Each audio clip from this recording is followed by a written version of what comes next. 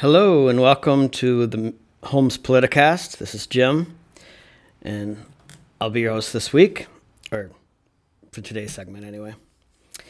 Lots of news to get into this week, so much going on. 2020 has turned out to be a crazy, crazy year. One for the history books for sure. I mean, we started this year with a presidential impeachment, which happens so rarely in our history. And then went right into a global pandemic. And now we have 40 million unemployed people, the worst since the Great Depression. And now we have cities burning and rioting and things. I mean, I don't even know what's going to be next. I mean, it could be the zombie apocalypse or another version of the Hunger Games. I mean, I'm not sure which one. We're living in this like dystopian film. So yeah, leave your comments as to what you think is going to happen next in this country. It could be hurricanes, earthquakes, volcanic eruptions. Who knows what's going to happen next? But this is going to be one that we're going to be talking about for a long, long time. Paul Egan, he's a reporter for the Detroit Free Press. I really like him a lot. He's pretty fair and unbiased, and I enjoy reading his takes. He's talking here about the Michigan stay-at-home order, which has been lifted. And he gives a list of some of the things that we can and cannot do. It's just saying that in itself makes me want to vomit. I don't like anytime I have to hear what the government allows us, what we can and cannot do. That just seems to be totally opposed to everything we stand for. But he says here, keeping track of the frequently changing rules, along with their associated expiration dates and whether they apply regionally or statewide, can be very confusing. And they're going to help here a little bit. And it's so true. I mean, it's hard to keep track. I mean, of all the different changes and what's allowed in what parts of the state, and it's just ridiculous. But here's a pretty good summary of what is prohibited still.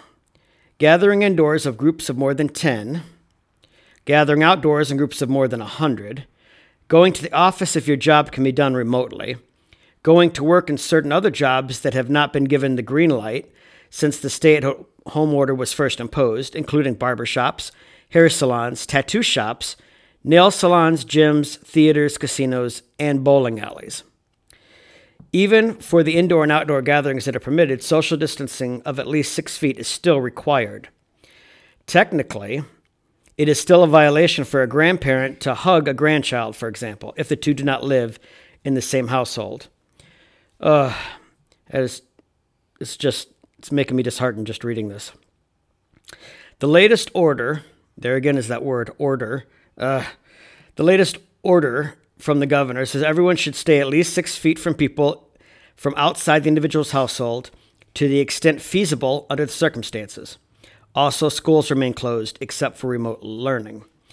Now, they do say casinos are closed, but there are some that are open, and that contradiction is because Whitmer's order only applies to casinos under state jurisdiction, which are the 3 casinos in Detroit. This was something that I didn't realize about casinos until just a few years ago, and that is that most casinos in Michigan, with the exception of those in Detroit, are tribal casinos. They're on tribal lands, and they don't have to follow the same guidelines as the state, and that's why, except for the ones in Detroit, which I don't understand how that works, you're not really allowed to open casinos in the state. It's illegal. So I'm not sure if they got a waiver in Detroit. But that's how come we can have some casinos in Michigan, even though it's illegal. And that is because they are not bound by the same rules, or the same laws, I should say, that affect the rest of the state. It goes on here about what else can I do in some parts of the states, but not in others. So the governor has divided the state into 8 geographic regions as part of her economic restart plan. but so far only two parts of the state have different rules. In the Upper Peninsula and Northern Lower Peninsula, bars and restaurants were able to reopen on May 22nd with 50% occupancy. In the rest of Michigan, bars and restaurants will be able to open on Monday with the same restrictions. Retailers in the Upper Peninsula are already able to open without appointments. For the rest of the state, that will happen on Thursday. And then it asks, will the entire state be on equal footing on Monday? No. Whitmer said it is likely she will this week advance northern Michigan from phase 4 of her reopening to phase 5. This is in the north, meaning barbers and hair salons and other personal services could open up, but they would be prohibited still in the south, where most of our listeners are located. We will still have a prohibition on these things. And then it goes into exactly what counties make up the upper northern Michigan, and we don't need to get into that. I mean, you can look it up for yourself on the Detroit Free Press if you are curious. And it says, the question is, am I required to wear a mask? He answers, masks are required in enclosed public spaces. A store owner can refuse someone entry for not wearing one. Business owners can also require customers to temporarily remove a mask for identification purposes, and customers are allowed to remove their mask so they can eat and drink. Oh, well, that's helpful. It's kind of hard to eat and drink with your mask on. Masks can be homemade, such as a bandana, a scarf, or a handkerchief, and they should not be N95 masks, I guess, which are the medical masks, which are continue to be in short supply and should be reserved for medical and emergency workers. The other things are going to be opening soon. Dog grooming businesses can reopen Thursday with certain restrictions, according to the information posted Tuesday on the governor's website. So check that out if you have any more questions. Office work that can't be done remotely can resume. Generally, office work that can be done remotely is still supposed to be done at home, so that's a confusing one. Drive-in movie theaters can open, which there's not a lot of. It's not like there's a high demand for drive-in movie theaters right now, but I guess there are a few still in existence. And day camps for children and outdoor public swimming pools with reduced capacity can open June 8th. And regulations for day camps are pending, and indoor pools must remain closed. Regulation for day camps are pending. Well, they're going to need to figure that out pretty soon because kids need to sign up for these day camps if they're... so they need to hurry up. Oh, libraries and museums can open June 8th, subject to capacity rules, which I'm such a nerd. I'm really looking forward to libraries being reopened because there's a number of books that I want to check out and I have not been able to. And then they talk about landlords and, and real estate agents being able to show homes. Bottle returns are going to be able to begin June 15th if they have self-serve machines. So June 15th, if I got in line on that day, I'll probably be able to get my returns done by August because the lines are going to be huge. I'm not even going to bother for at least 3 months. And how are these decisions being made? The governor says that reopening decisions are based on science and data, but she never set firm benchmarks for when one region of the state would be ready to move on from the next. It's pretty much just whatever she feels any given day. There's no science or data that is conclusive that tells you when you can open up. Can a landlord evict me now? Evictions for non-payment of rent are currently banned through June 11th. Oh, well, if I had known that, we could have just moved in somewhere and not paid my rent until... and it is not known whether the eviction ban will be extended. There is still technically a state of emergency, which gives the governor the power to enforce the emergency orders and associated restrictions through at least June 19th if she doesn't extend it. And then they have a little thing here about how are these orders enforced. I haven't heard of any of these being enforced, but technically, violating the order can bring a civil fine of up to $1,000, and it can also be treated as a criminal misdemeanor. And if you're a company that violates these orders, you can lose your business license. Authorities, it says, are mostly hoping for voluntary compliance, and much of the enforcement appears to be based on complaints. So I guess they're basing on snitching. If you see something, you're supposed to call, and then they'll enforce it. So anyway, yeah, additional information can be found at the governor's coronavirus website. And, of course, on the Detroit Free Press also has information, too. Also, this week, actually, it's from the same journalist and the same newspaper, the Detroit Free Press. The GOP lawmakers grill Whitmer on Michigan nursing home deaths at a U.S. House hearing. And I hadn't heard about this. But I guess that they asked her, I mean, with politicians and big shots, they do not subpoena you. They ask for you to come in. I guess it's voluntary compliance. So they asked Whitmer to come in and answer questions to the U.S. House of Representatives.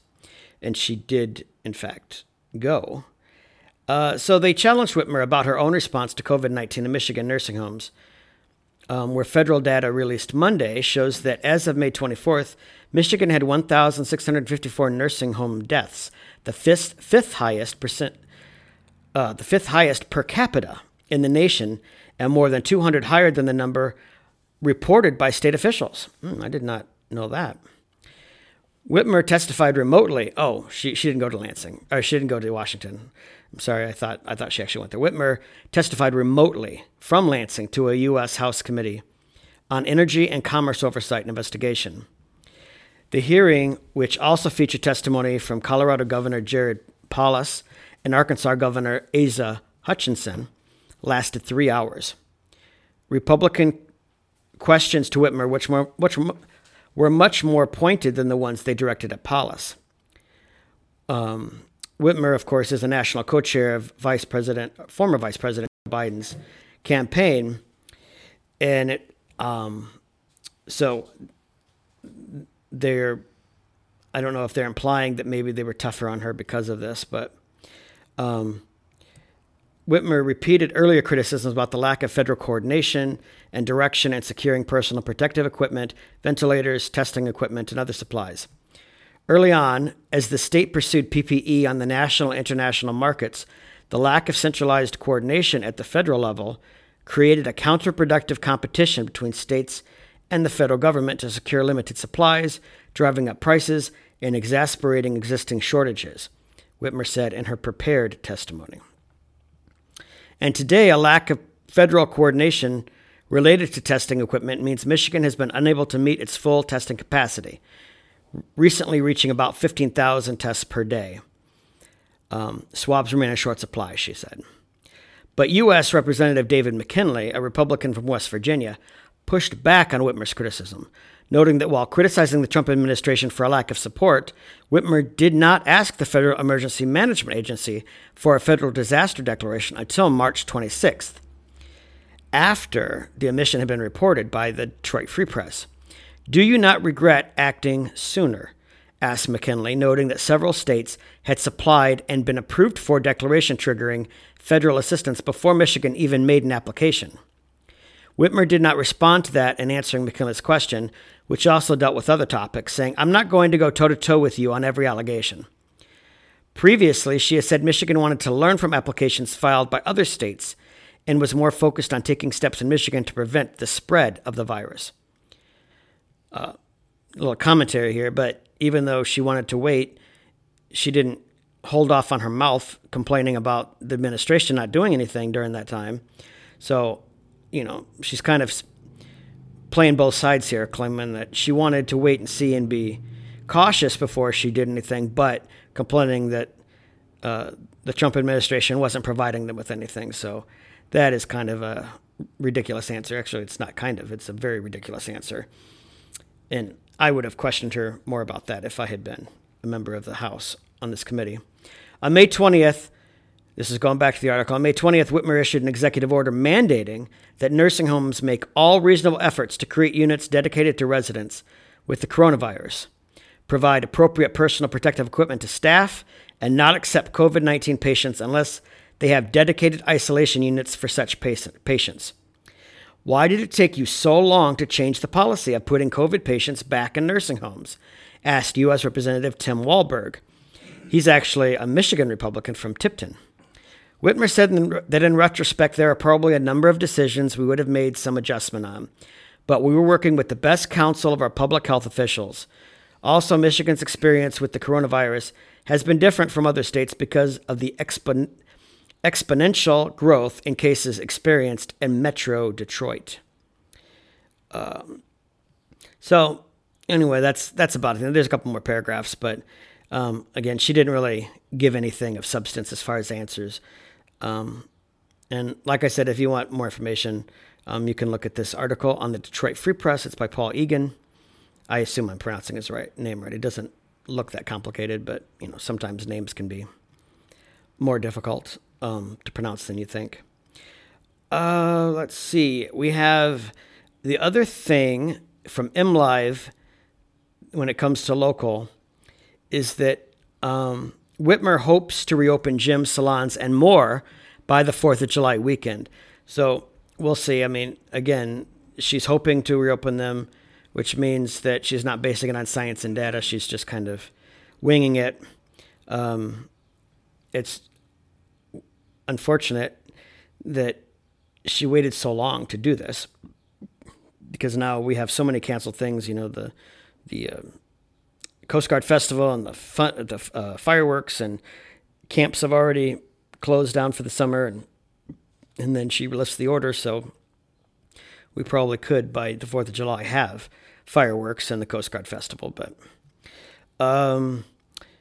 the other thing that kind of goes along with the coronavirus, it's kind of related, but it has to do with auto insurance. The state orders partial auto insurance refunds for Michigan drivers over the coronavirus pandemic. So this, I won't read the whole article, but just because people have been driving less and they haven't been using their vehicles because they've been staying home, is the governor, and this is actually something that I think is a good thing. She said that the auto insurance companies have to repay partial premium refunds since they aren't being used them. Now, many auto insurance companies have already been offering these, so it's not as if the auto insurance companies have just been evil and taking people's money when not providing any service.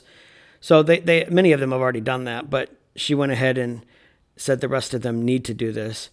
There was no information at the time of this article about the size of the required refunds. We don't know what she's demanding. She said a partial. We don't know what that means.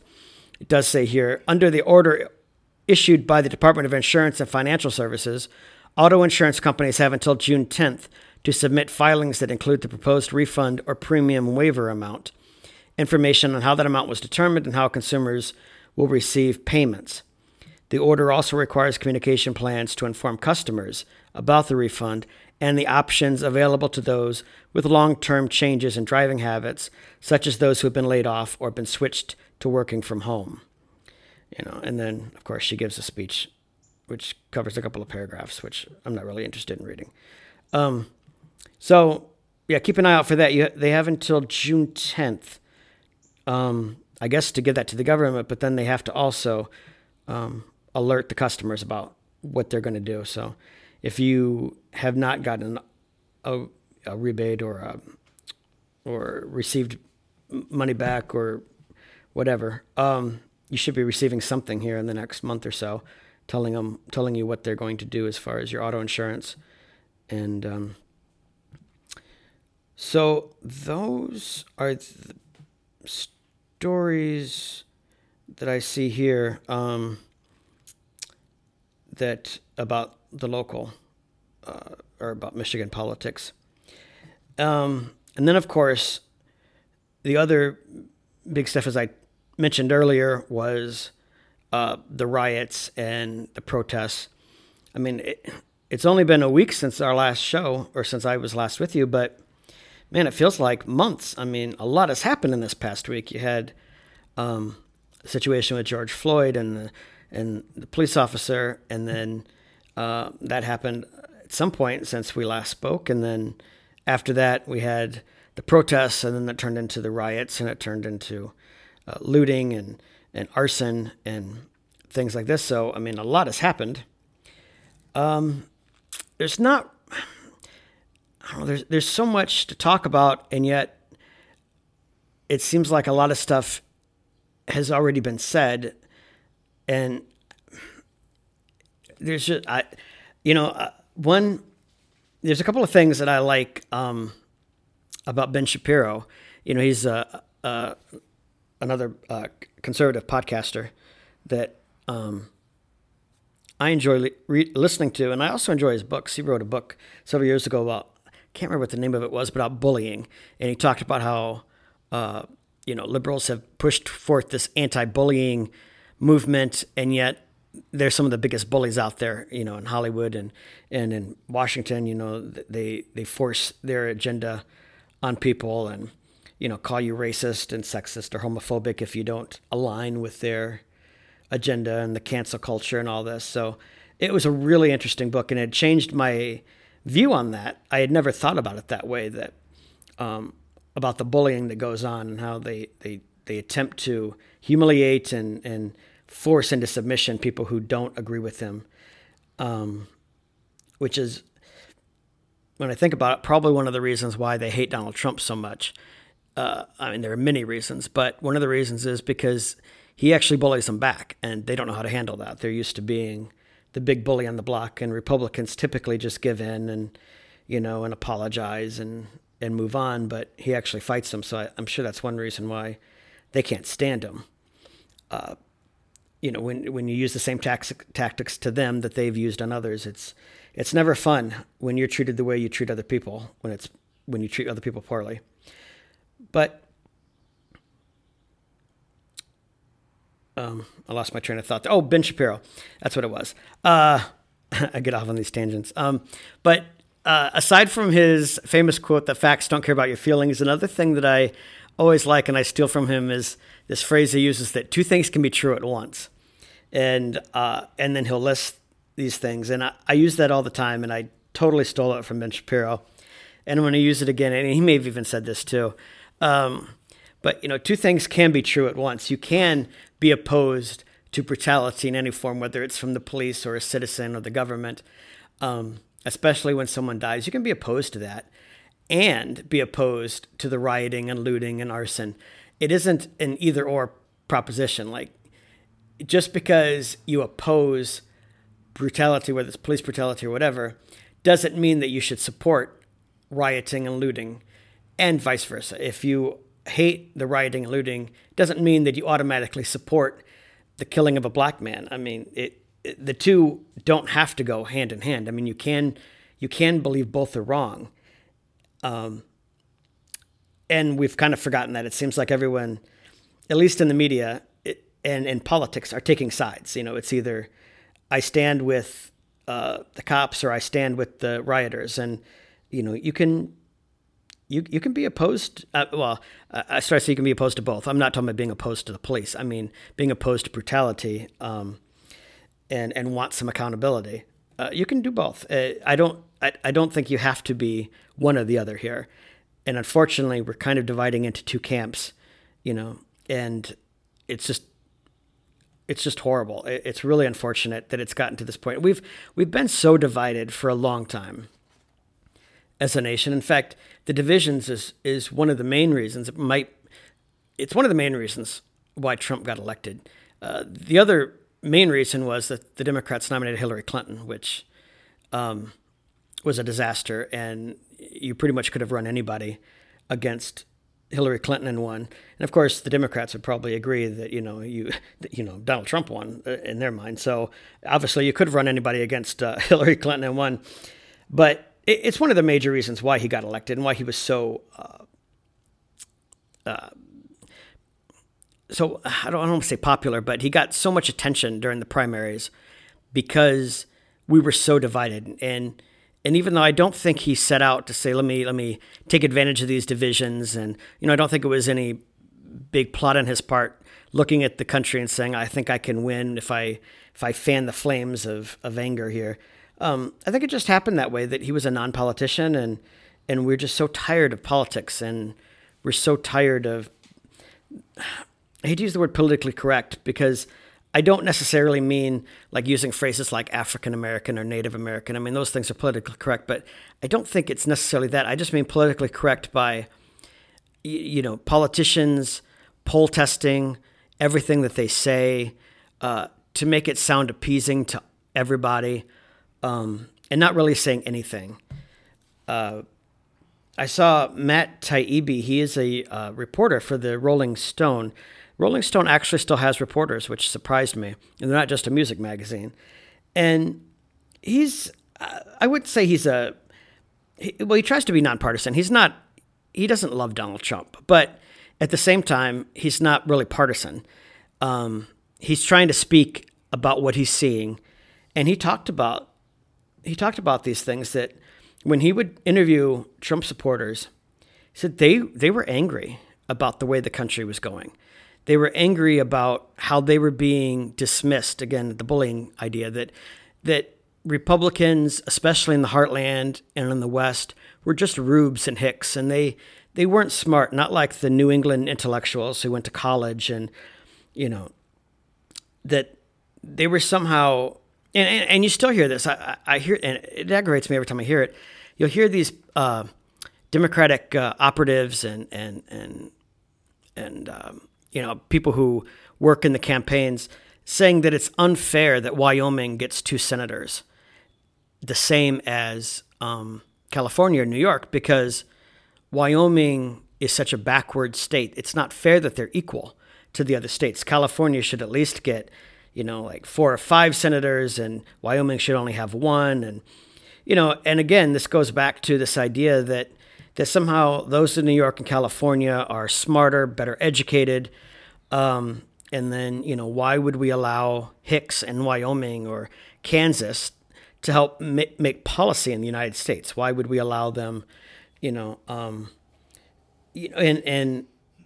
they were very upset. And Matt Taibbi talked about the press. He said, the press, we don't have an actual organic press like from the people. The press, they're part of they all go to these nice colleges. Most of them are born rich. Like Anderson Cooper is, I don't really know why he uses the last name Cooper. He's part of the Vanderbilt family, one of the richest families in the world. He went to college at a really nice college. He actually worked as an intern for the CIA for many years, which brings that's why a lot of people refer to CNN as the CIA news network, because Wolf Blitzer and Anderson Cooper and them have worked with the CIA at different times, not as agents, but worked as interns or as assets. Like they've been briefed by the CIA. Like if they go to another country, they'll sit down with the CIA and talk to them about the things that they saw and things. But so they're of a different breed. They don't know what real people think. The press has no idea. They all go to these nice universities. They're all from rich, upper middle class families. They're all white. At least the main anchors are all white. I mean, MSNBC and CNN. They're not average people. They have no idea. When they interviewed one of these men, he said, these anchors, these media people think they know everything, yet they don't even know how to change oil in their vehicle. They've never done that. They've always had someone do these things for them.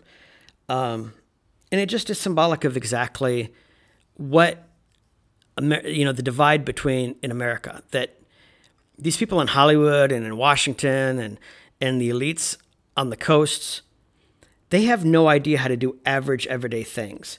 They have people that do that for them. They have nannies to raise their kids. They have people that drive them places.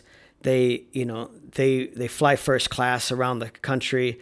They're not hanging out at farms in Iowa for vacations. They go to Paris. They go to France. They go to the Bahamas. They go, they're not going to Iowa on vacation. They have no idea what people in the real world think about anything. But yet they're always telling us that this is what's best for you. This is what you need to do. And so there's just an undercurrent. My point I was going to make was that Matt Taibbi was talking about there's an undercurrent of anger in this country when, by the average person who are just tired of the government and the politicians who are telling us how to live our lives. And the anger, also there is a lot of anger in the black community too. I mean, we can't deny that they feel, whether it's justified or not, that there's been a large amount of injustice done to them. Part of that is because they're constantly being told this. And I'm not saying that they aren't right, that there are some injustices. I mean, certainly you look around and by and large areas, if you find poor areas in New York or Chicago or Washington, D.C., or in the South, you predominantly see black people. And, there are some definite differences in most areas like Bel Air or, on Wall Street and these places that are much more, in Beverly Hills, are much more predominantly white. And I'm not saying that that's unfair and that we need to change our system, but I'm just saying you look at those things and you can see that there is a disparage, between white and black in many areas of the country. But a lot of the Democrats use that to get their base out to vote by telling them, you're getting a raw deal. We're going to give you a better deal. Vote for us. Look at how bad you're treated by white people in general. So whether they are or not, they certainly believe that there's a lot of injustices being done to them. And so there's an undercurrent of anger with them. So there is just a lot of anger right now. There was a lot of anger in 2016. But what I'd really want to encourage everyone is that we need to channel that anger in a way that's productive. We're turning on each other more than we're turning against the real culprits, and that is the politicians and the government. And I'm not saying we need a violent overthrow of the government or anything like that. I'm not saying that at all, because we have a system of government so we don't have to have violent overthrows. We elect our officials. We have, term limits for the president. We do need term limits on members of Congress as well. Michigan tried to put term limits on our politicians, but the Supreme Court said that federal politicians are covered under the U.S. Constitution, and our state can't alter the U.S. Constitution. So it's going to require an uprising. And I say uprising, I don't mean like a violent uprising, but it means the people are going to have to start calling their politician. Either we have to do a constitutional amendment ourselves, or we have to force them to change it. So we have term limits, we have voting. And the idea is that that's where we can have what you might call a political revolution every 2 and 4 years. We can, and that's why they call them campaigns. It's like a mini war. We have a mini civil war every 2 or 4 years, except instead of guns and bombs, we're out there spreading our ideas, we're voting, we're getting engaged. We're going to, it's going to get heated at times, we're talking about the future of our country. So yeah, sometimes if I'm talking to someone who I disagree with, it might get a little passionate at times because we're talking about the future of the country. If they want to continue abortion and I don't, and I think abortion is murder, well, yeah, it's going to get a little heated at times because I think what they're doing is wrong and inhumane and immoral. It doesn't mean we have to get into personal insults and things, but yeah, it can get heated at times. But then when the voting happens, we put down our weapons theoretically and we, if we don't win, we gear up for the next election and prepare for that to get our message out. So, but we need to, instead of burning down buildings and rioting, and there's nothing wrong with peaceful protest. I mean, certainly it's a right that is guaranteed in our First Amendment, that we can get together and protest. But we need to challenge the anger instead of Republican against Democrat and black against white or old against young or, Christian against Jew. We need to remember that the government created most of these problems. And John Kennedy had a quote, which he said, our problems are man-made, but so they can be fixed by man. And I would actually take it a step further. I don't know how things were in the 1960s. I wasn't alive then, but certainly the problems today are government-made, majority of them. But unfortunately, they can't be fixed by the government. They created the problem, but they're not the ones that we need to rely on to solve the problem. And unfortunately, that's what we've been doing for far too long. They create a problem, and then we turn to the government and say, hey, you need to fix this problem. And then they do more, and they make things worse. And then we say, oh, things are even worse. Government, we need you to get more involved and do something new. Instead of pulling back and saying, why don't you just get out of this to begin with? And it's way too long to go into now. And I might write an article. I've been thinking about this for a while.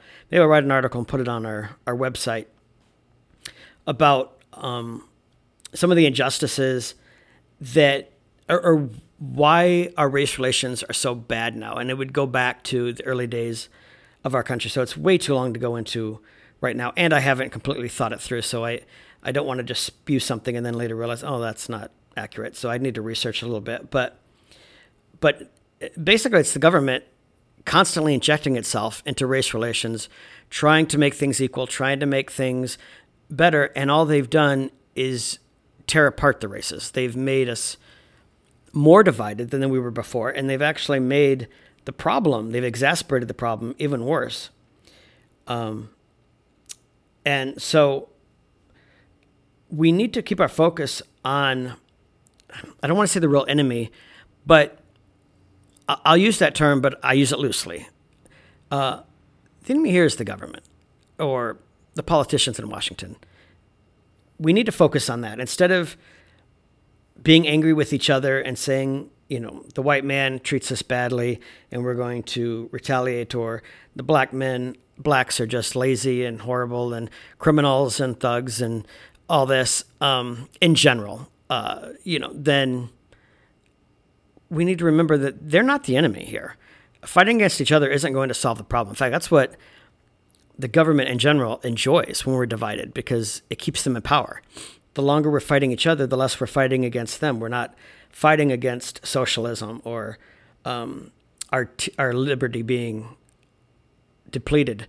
If we're so busy focused on each other and complaining about each other, then we're not complaining about the real things, the real issues that we're facing. I have relatives who, instead of complaining about the government handing out money or things to people, they complain because they're not receiving it. For example, I hear a lot about how, it's so unfair. Why is the government giving, helping out black kids go to college? They're, paying for their education, affirmative action and these things, but they're not doing it for white kids.